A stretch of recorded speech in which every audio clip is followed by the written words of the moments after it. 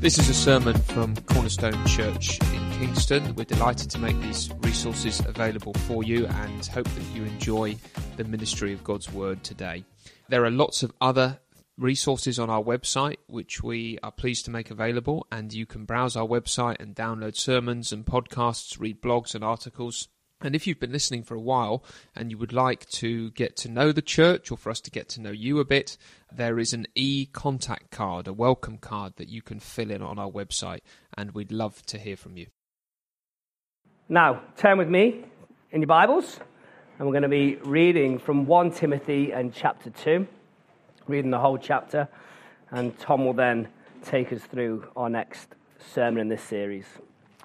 So, 1 Timothy chapter 2.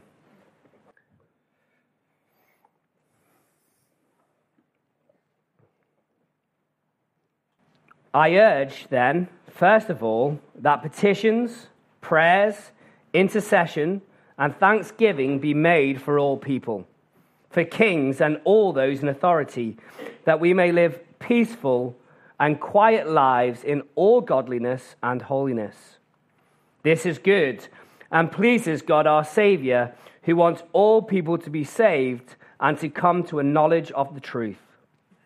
For there is one God and one mediator between God and mankind, the man Christ Jesus, who gave himself as a ransom for all people. This has now been witnessed to at the proper time.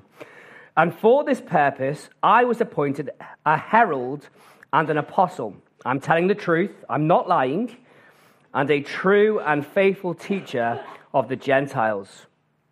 Therefore, I want the men everywhere to pray, lifting up holy hands without anger or disputing. I also want the women to dress modestly, with decency and propriety, adorning themselves not with elaborate hairstyles or gold or pearls or expensive clothes, but with good deeds, appropriate for women who profess to worship God. A woman should learn in quietness and full submission.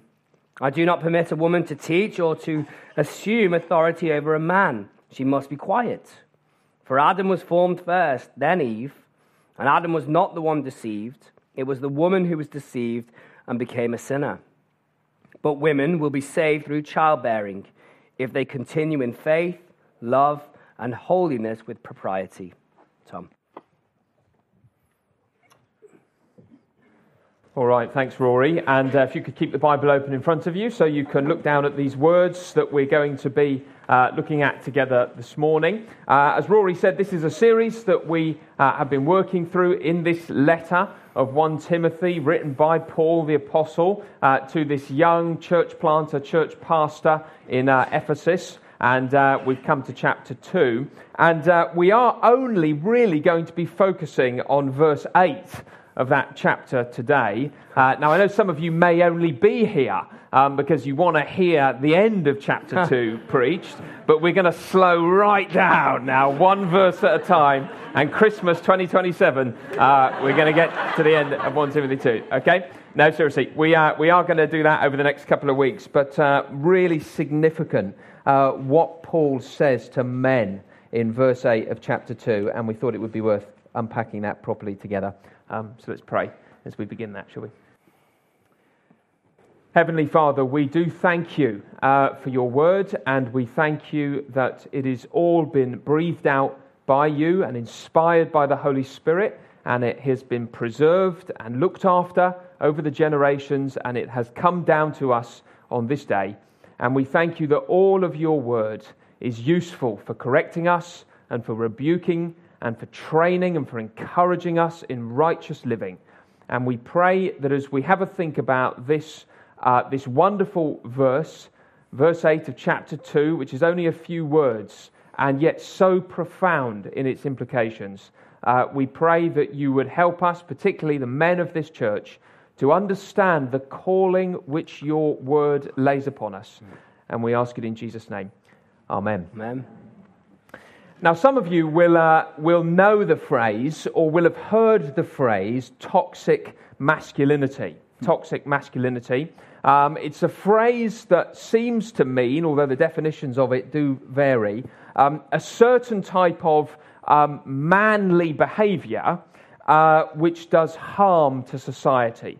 A certain type of manly behaviour which does harm to society. That's a definition of it. An example of it would be the sort of thing that has come out of the Met Police recently, where you may have heard there's been WhatsApp groups of some male officers who've been sharing abusive pictures of women in vulnerable situations, and have been enjoying the sort of power play of being able to share those nasty pictures. Another example would be the incel community online. If you've heard that phrase, it's short for involuntary celibate. In other words, it's a community of online men who consider themselves unable to attract women, and therefore they hate women.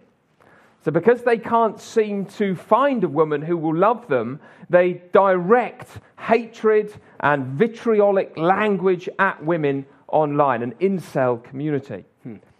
It might also be the sort of thing that's associated with Andrew Tate, if you know that name, and some of the behaviour that he's into and the things that he shares and the way he talks about possessions and manliness and women and all kinds of things. That's one way of thinking about this phrase, toxic masculinity. It's this certain type of behaviour which attracts some men and seems to thrive on abuse and horrible language about other people. The trouble, though, with phrases like toxic masculinity is that in the wrong hands, they can become quite sinister.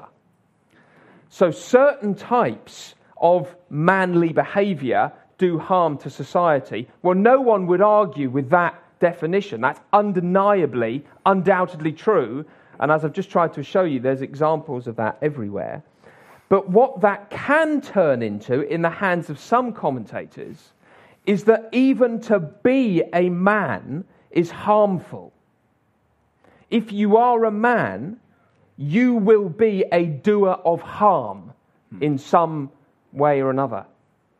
Or at least there's very little positive vision for men. Very little positive. It's only things that they can't do and wrong things that they shouldn't do, but very little offered by way of a positive vision for men. This week I Googled, what is a man? And there is nothing these days, I mean it is unbelievable really, there is nothing these days about biology or chromosomes or any of those sort of basic definitions of what a man is. It's only sort of philosophical. But here's one that I picked up from one website. This is from this is not an exaggerated quote. This is picked up from a mental health charity. This is their online website. It's a mental health charity for people under the age of 25, so young people. And it says this: a man can be many things, and not all of the characteristics and issues associated with being a man are particularly positive. So that's the opening definition. What is a man? A man can be many things, and not all of the characteristics and issues associated with being a man are particularly positive. From toxic masculinity, body image and the pressure to sleep around, to facing criminalization, homelessness and more, men need our support to fight stereotypes and become their best selves. If you identify as a male, remember that no problem or issue is too big for you to deal with. That is the definition of what is a man from a mental health charity, and you notice that there is nothing positive there at all. That is full of the negative things that are associated with some types of masculinity. And I think that's really problematic, isn't it? Because on the one hand, it's saying that we must fight stereotypes, and on the other hand, it's perpetuating a stereotype that there is actually nothing particularly positive about being a man. It's a sort of toxic thing to be. And this is why we so desperately need to turn to the Word of God when we take our definitions. Undoubtedly, in Timothy's day, there were some men in the church behaving in a toxic way. There was a toxic masculinity going on in the church in Ephesus. We've already seen that in chapter 1. There were men who were pretending to be spiritual, but devoting themselves to arguing and myths and false doctrines and endless genealogies. They were forbidding people to do certain things which God had declared to be okay to do. Sort of a toxic male culture in the church. And Paul is not afraid to confront that head on and to tackle it and to call it what it is. But he also wants to give a positive vision for men in the church. He wants to say something positive about what men are called to be and what they can be in the church. Isn't that what verse 8 is all about? Therefore, I want the men everywhere to pray, lifting up holy hands without anger or disputing. Now, last week, if you were here, we looked at verses 1 to 7 and we saw that Paul was urging Timothy to lead the church in evangelistic prayer. He wants this church in Ephesus and all churches around the world to dream big, to pray big, to have an evangelistic concern for the peoples of the world. And now in verse 8, he takes those principles and he applies them to men. Men, I want you to pray the sort of things that I've just described in verses 1 to 7. And in verse 8, the word man really does mean man. It's not the general word for all of mankind in verse 5. Look down verse 5, for there's one God and one mediator between God and mankind. It's not that word again. It's a different word which really only means men. And he says that men, this is the calling laid upon you by God to be those who pray. Be those who pray. A man can be many things, and not all of the characteristics and issues associated with being a man are particularly positive. Paul would say, in some cases that's absolutely true, but let a man be this: a man of holy, Christ-honouring, evangelistic prayer. There are all kinds of things that men are called to be, all sorts of things that they might want to put their energies into. Paul says, let this be the calling that excites you most, to be a man who prays. And just for clarity's sake, here is two things that doesn't mean. It doesn't mean that women can't pray. So in 1 Corinthians chapter 11, and in many other places in the New Testament, it is just assumed that in Christian church life, both men and women are involved in prayer. It is not saying that women can't pray. Secondly, this verse is written to men, but it is for everyone. It's to men, but it's for everyone. And that's because church is a family. So maybe this illustration will help. It would be like if we got a letter through our front door that is addressed to me, to Tom Sweetman, lives at this particular address, and it's about my car. My car needs an MOT. It's a letter reminder that I need to get my car MOT'd. Now, although that letter is addressed to me, it actually is relevant to everybody in my household. So I will want to read that with Laura. I'll want to explain the contents of it to Laura, because it affects her as much as it affects me. She needs to use the car. The kids need to use the car. So even though it's got my name on the front, it's, in one sense, to the whole family. It's to the whole household, okay? And I need that, because then she can keep me accountable. So she can send me a text during the week like, have you rang the mechanics? Why haven't you rang the garage yet? The MOT expires tomorrow. The MOT expired today. We're now driving around illegally. If we crash with the kids in the car, we're going to be in big trouble. Okay, so she can keep me accountable. In other words, it's addressed to me, but it's relevant to the whole house, and it's good for everybody in the house to know about it. Okay, that, I think, if that helps, is what's going on here, and it's quite a big point. Church is made up of people in relationship, and although the Lord calls us to do things, He calls us to a sort of way of living as a family, and therefore we all need to know how we are all called to live because we are a church together. Does that help? So that's two things. Definitely not saying that women can't pray. And although it's written to men, it is for everybody because we all need to know. Okay, so what is he saying here in verse 8? Well, let's just break the sentence up into three chunks. Firstly, we're going to look at the bit where he says, I want the men everywhere to pray. Then secondly, I want the men everywhere to pray, lifting up holy hands. And then thirdly, I want the men everywhere to pray, lifting up holy hands without anger or disputing. So firstly, I want the men everywhere to pray. That's what he says. Therefore, I want the men everywhere to pray. Now that word want in verse 8 is actually a little bit weak, and it doesn't convey the authority with which Paul is making that statement. So in the older translations of the Bible, like the King James Version, it says, therefore I will the men everywhere to pray. I will it. In other words, this is more than a preference here. Paul isn't saying this is one way of doing things and it's the way that I happen to quite like. He's connecting that to his apostolic authority. He's saying, I will it as an apostle of Christ, and therefore Christ himself wills it. This is not just my preference. This is a command laid down by God. I will the men everywhere to pray. And notice that this is not just a cultural thing for the people in Ephesus. What does he say? I want the men where to pray? Where does he want them to pray like this? I want the men everywhere to pray. And this is connected to what we saw last week. Do you remember, if we were here, that massive global vision that Paul gives for prayer? I want you to pray for people all across the world in all kinds of different positions, Jews and Gentiles, kings and paupers. I want you to pray for them all because God loves them all. He's concerned for them all.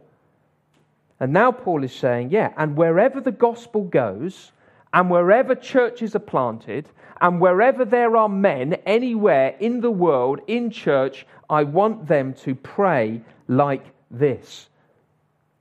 And if he wants this for men everywhere, it means he thinks it applies to all kinds of men. So he knows that some in the church are going to be more like Esau. If you know his story, they want to go out hunting in the field. That's the way their manliness expresses itself. Bow and arrow, dead deer, butcher it. But he knows that there will be others in the church who are more like Jacob, who would rather buy his game from Tesco and cook it at home himself. Okay? And notice, none of that has anything to do with the masculinity in this verse. It doesn't matter what sort of man you are, because there are all kinds of men in the church. But this does have to do with our masculinity. I want the men everywhere and of all kinds to pray. I want them to pray. And notice as well that this is not just a command for the first century. It's not just a preference. It's not just for Ephesus. And it's not just for the first century. The sense of his words in verse 8 are not, I want the men everywhere to pray in a one-off statement, but I always want the men everywhere to pray. In other words, Paul is saying, this is my will now and will always be. And so even if you're reading this letter 2,000 years on from when I wrote it, I want you to know that's still what God wants. Here is the will of God for men across the world, in every place where churches are. I want the men everywhere to pray. That's the first thing he says. Secondly, he says, I want the men everywhere to pray, lifting up holy hands.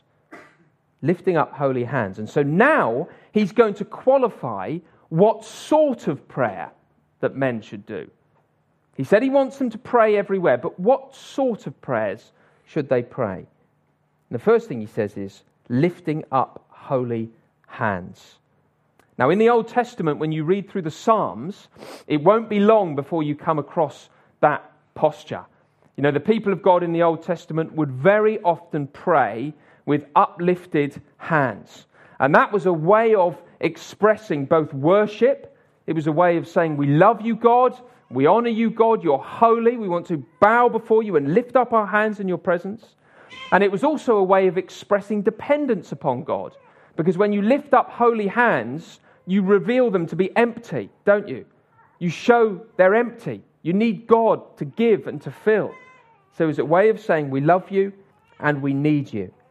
And although this isn't particularly about posture, the actual raising of holy hands, neither is posture completely irrelevant.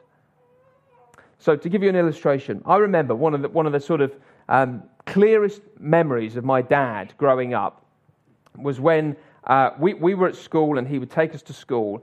But at home, before we left the house, he would always go into his room and he would get on his knees and he would pray over his bed on his knees, praying.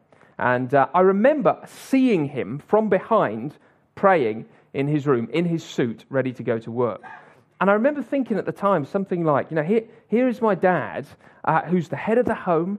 He's wearing this suit. He's going to work. And yet here he is on his knees before the day begins, just praying.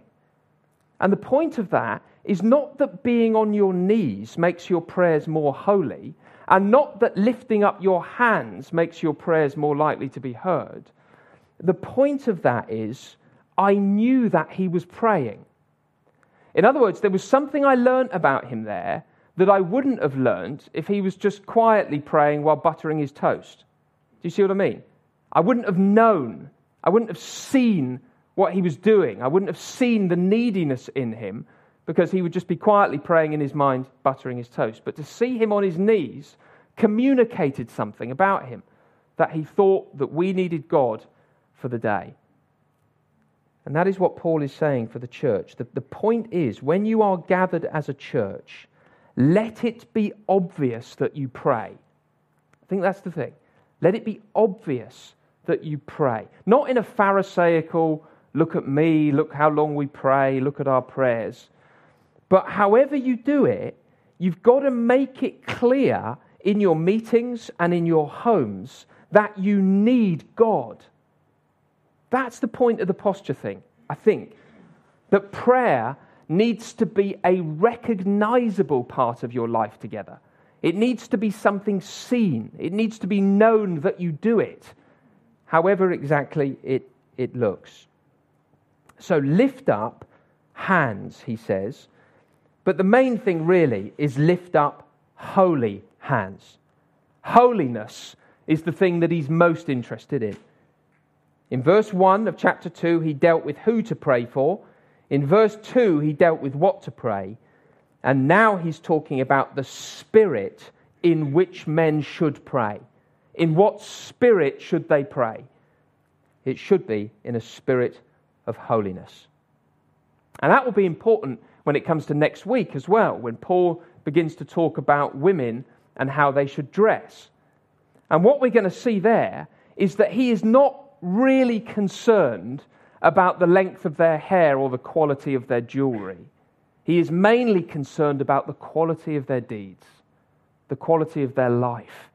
That's the burden here in chapter 2. It's holiness. It's not the outward, it's not the posture, it's not what jewelry that we wear or don't wear. It's holiness.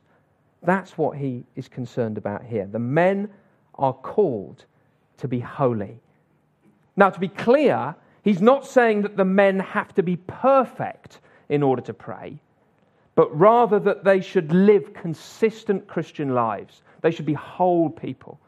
So if you turn over with me to 1 Timothy 2 and chapter 3, here's what Paul says when talking about elders.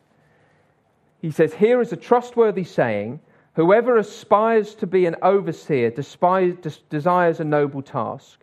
Now the overseer is to be above reproach." And in some translations, that's the overseer is to be blameless.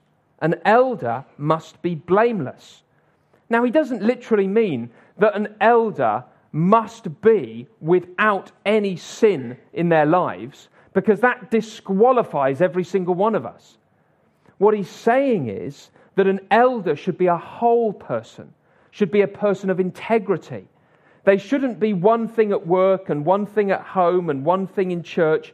There should be an overall Christian consistency about their lives, so that when they pray, it's not an act, it's not a show, it is actually an overflow of who they are. They're whole Christian people. That's really what he's saying. To pray with holy hands is to pray as a man who is trying by the grace of God to live as a Christian in every area of their lives. It's not just a show and it's not an act. And particularly, he wants the men to pray without violence in their hearts, without anger. It's quite interesting that 1 Timothy 2 verse 8 can also be translated lifting up clean hands. I want the men everywhere to pray lifting up clean hands. And that's helpful because in the Old Testament, clean hands meant blameless. So it was the opposite of having blood on your hands. You know, when you've got blood on your hands, what does that mean? It means you're guilty. It means you are violent. It means there's anger in your heart. You are not to pray with blood on your hands, but to pray with clean hands, holy hands, to pray without violence. And that is the third part of the sentence, isn't it? I want the men everywhere to pray lifting up holy hands, and then thirdly and lastly, without anger or disputing. Let's see it all again. Therefore, I want the men everywhere to pray, lifting up holy hands, without anger or disputing. And this is where I think it really would have hit the church. Because as we know, there were false teachers there, and they thrived on this Christian way of living, or non-Christian way of living. They loved these displays of spirituality, but what they really wanted was to exclude and divide and to argue and to break apart community. But Paul is saying prayer must be holy, by which I mean it must be without anger. Men are to pray with open hands and not with clenched fists. Open hands and not clenched fists. And it's worth saying a little bit about the gender stuff here. Because we might wonder, why does he pick on this for men? Why does he say lift up holy hands without anger and disputing? Why is that where he goes? Well, it's not because that women never struggle with anger, but more because this sin is somehow more connected to men, isn't it? With all the nuances in place, and I know there's exceptions to every rule, but it is generally true that men are more drawn towards anger and disputing and rivalry. More drawn towards having to be seen as strong. More likely perhaps to dig in when they should say sorry. To take up weapons when they should lay them down. Pride in men often means back up, hostility, or just a sort of quiet, simmering rage. And I think Paul is connecting men with that particular sin here in the church and more broadly. So how do we pray without that? What does prayer look like without anger and disputing? It's two things I think he says. Firstly, it means don't pray angry prayers. Don't pray angry prayers. You might remember a couple of weeks ago, Pete was talking about these, I think mainly American preachers whose whole ministry is built on angry preaching. So it's shouting from the platform, supported and cheered on by loads of other angry men, that real Christian elders don't have facial hair. That it's apostolic not to have facial hair. That to have a beard is not a Christian thing to have. And I mean, it's wild that there are ministries like this in the world. But if you watch it, and you can see it online, it's so angry. The whole preaching is angry, and angry preaching is going to lead to angry praying. The prayers are just going to sound angry. A less extreme example, some of you may have listened to a podcast series by Christianity Today called The Rise and Fall of Mars Hill. And it was a long feature-length podcast about the rise and the fall of Mars Hill Church and Mark Driscoll, who was the pastor of the church in those days. And one of the interesting things on the podcast near the end was that they'd interviewed some of the younger men who worked with Mark Driscoll closely over the years. And they said that they felt angry all the time working with him. They felt angry all the time because the whole ministry was defined by who they were against. So that church up the road is too liberal, they're the enemy. That pastor over there, he's the enemy. These people in the congregation, they're the enemy. They've got to be chucked out, they've got to be gotten rid of. The whole thing was angry. And one of the men said that he came home one day after a particularly horrible meeting, and his wife just said to him very gently, I've never seen you more angry than when you started working for that man. In other words, there's a sort of angry spirituality where everything is about who we're against and who's the enemy. It produces angry preaching and angry praying. And Paul is wanting to say, don't pray angry prayers. But also he's wanting to say, don't pray peaceful prayers with anger in your heart. Don't pray peaceful prayers if you've got anger in your heart. And of course, in reality, the one will always lead to the other, won't it? If we've got anger in the heart, it will come out in speech and in prayer. That's all in verse 8, isn't it? Have a look again. Anger is a sort of heart thing. Disputing is anger going public, isn't it? Anger is something that you have in your heart. When you dispute, it's anger on display. In other words, hostile feelings will always lead to hostile actions. And that will produce a sort of angry Christianity. And Paul is saying, my brothers, we cannot pray in a way which pleases God if we are angry with other people. Let me try to illustrate with a Bible example. If you've got a Bible on you, do turn to Mark chapter 9.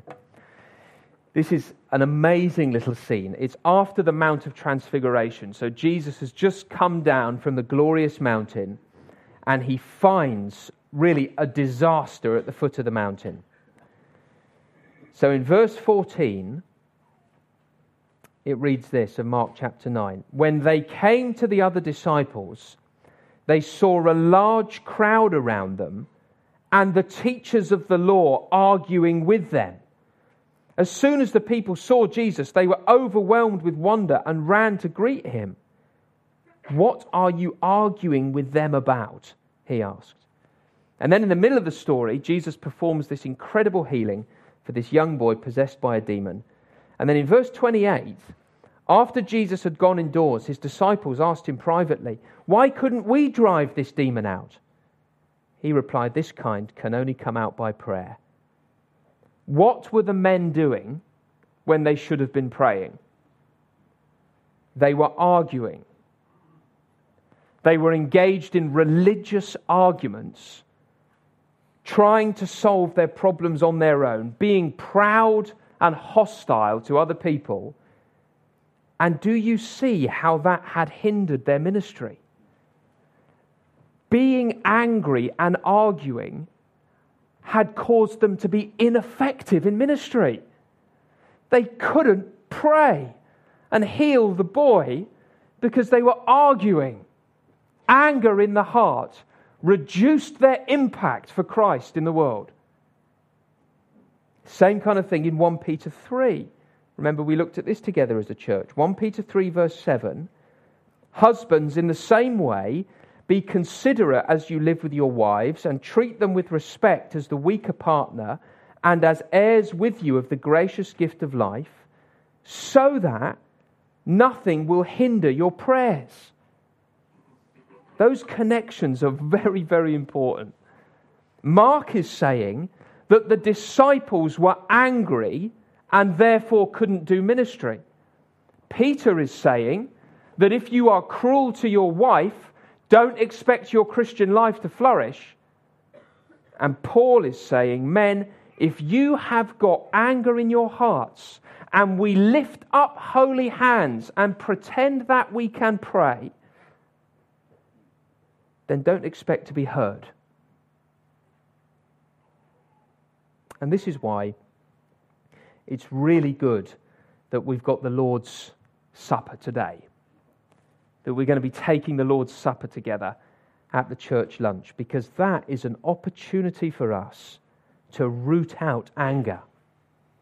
It's an opportunity for us to come to that loaf and that juice together and to remember what Christ died to achieve.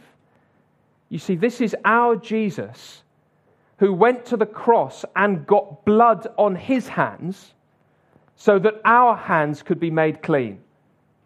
He went there and suffered the anger of men who hated him so that the anger in the hearts of men could be taken away and replaced with peace and reconciliation and love. That's what the Lord's table reminds us of. We are not just men who have to define ourselves by being angry. We are now brothers and fathers in the Lord together.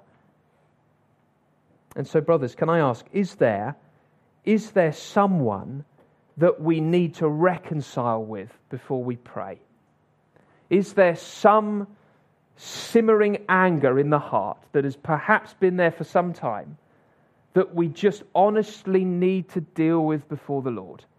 That we need to bring to our Prince of Peace and ask him to wash us clean again, so that we wouldn't have to pretend any longer to be Christian men of peace when actually there is anger alive in our hearts. We don't want that contradiction, do we? We don't want that.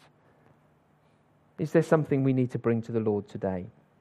That's the challenging side of this application. Secondly, though, I think, men, we can be encouraged. We can be encouraged by verse 8 in the church. We're not perfect in any of these areas, but neither are we woefully guilty of every New Testament sin. I think where there is cause to be encouraged, we ought to feel encouraged. And to be honest, as we think about the men in the church, at home groups, and at the Reliable Men men's ministry, and at the prayer meetings, men do pray. We do have praying men in the church.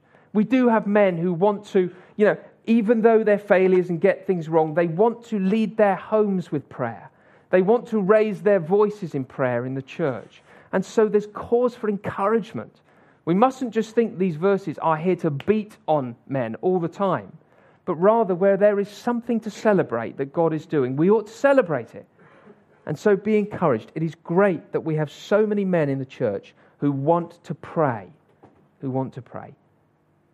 And also, by way of encouragement, it might be that there are some men here thinking, I would love to do more of this, but I just don't feel I've got the theology, or I don't feel my words are very good, or whenever I pray, I just stumble and get things wrong, and I just want to be quiet, to be honest. But can I say, this calling in verse 8 is really nothing to do with how articulate your prayers sound or how much theology you know. It's about holiness and being honest before the Lord and wanting to pray. I mean, there's a couple in the church, and I won't name them because they are still in the church, and I think they're a terrific example of this.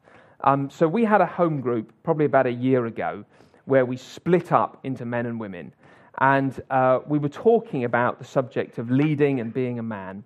And this particular person said, to be honest, when it comes to theology, my wife is much sharper than me. She knows the Bible better than I do. She can explain Christian things better than I do. But I've noticed in my relationship, the way I can lead is by being the first one to say, shall we pray about this?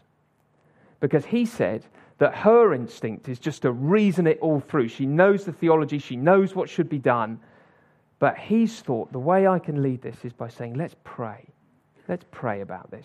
I can't explain it as well as you. I don't know the doctrines as deeply as you. But I can try to be the first to suggest that we pray.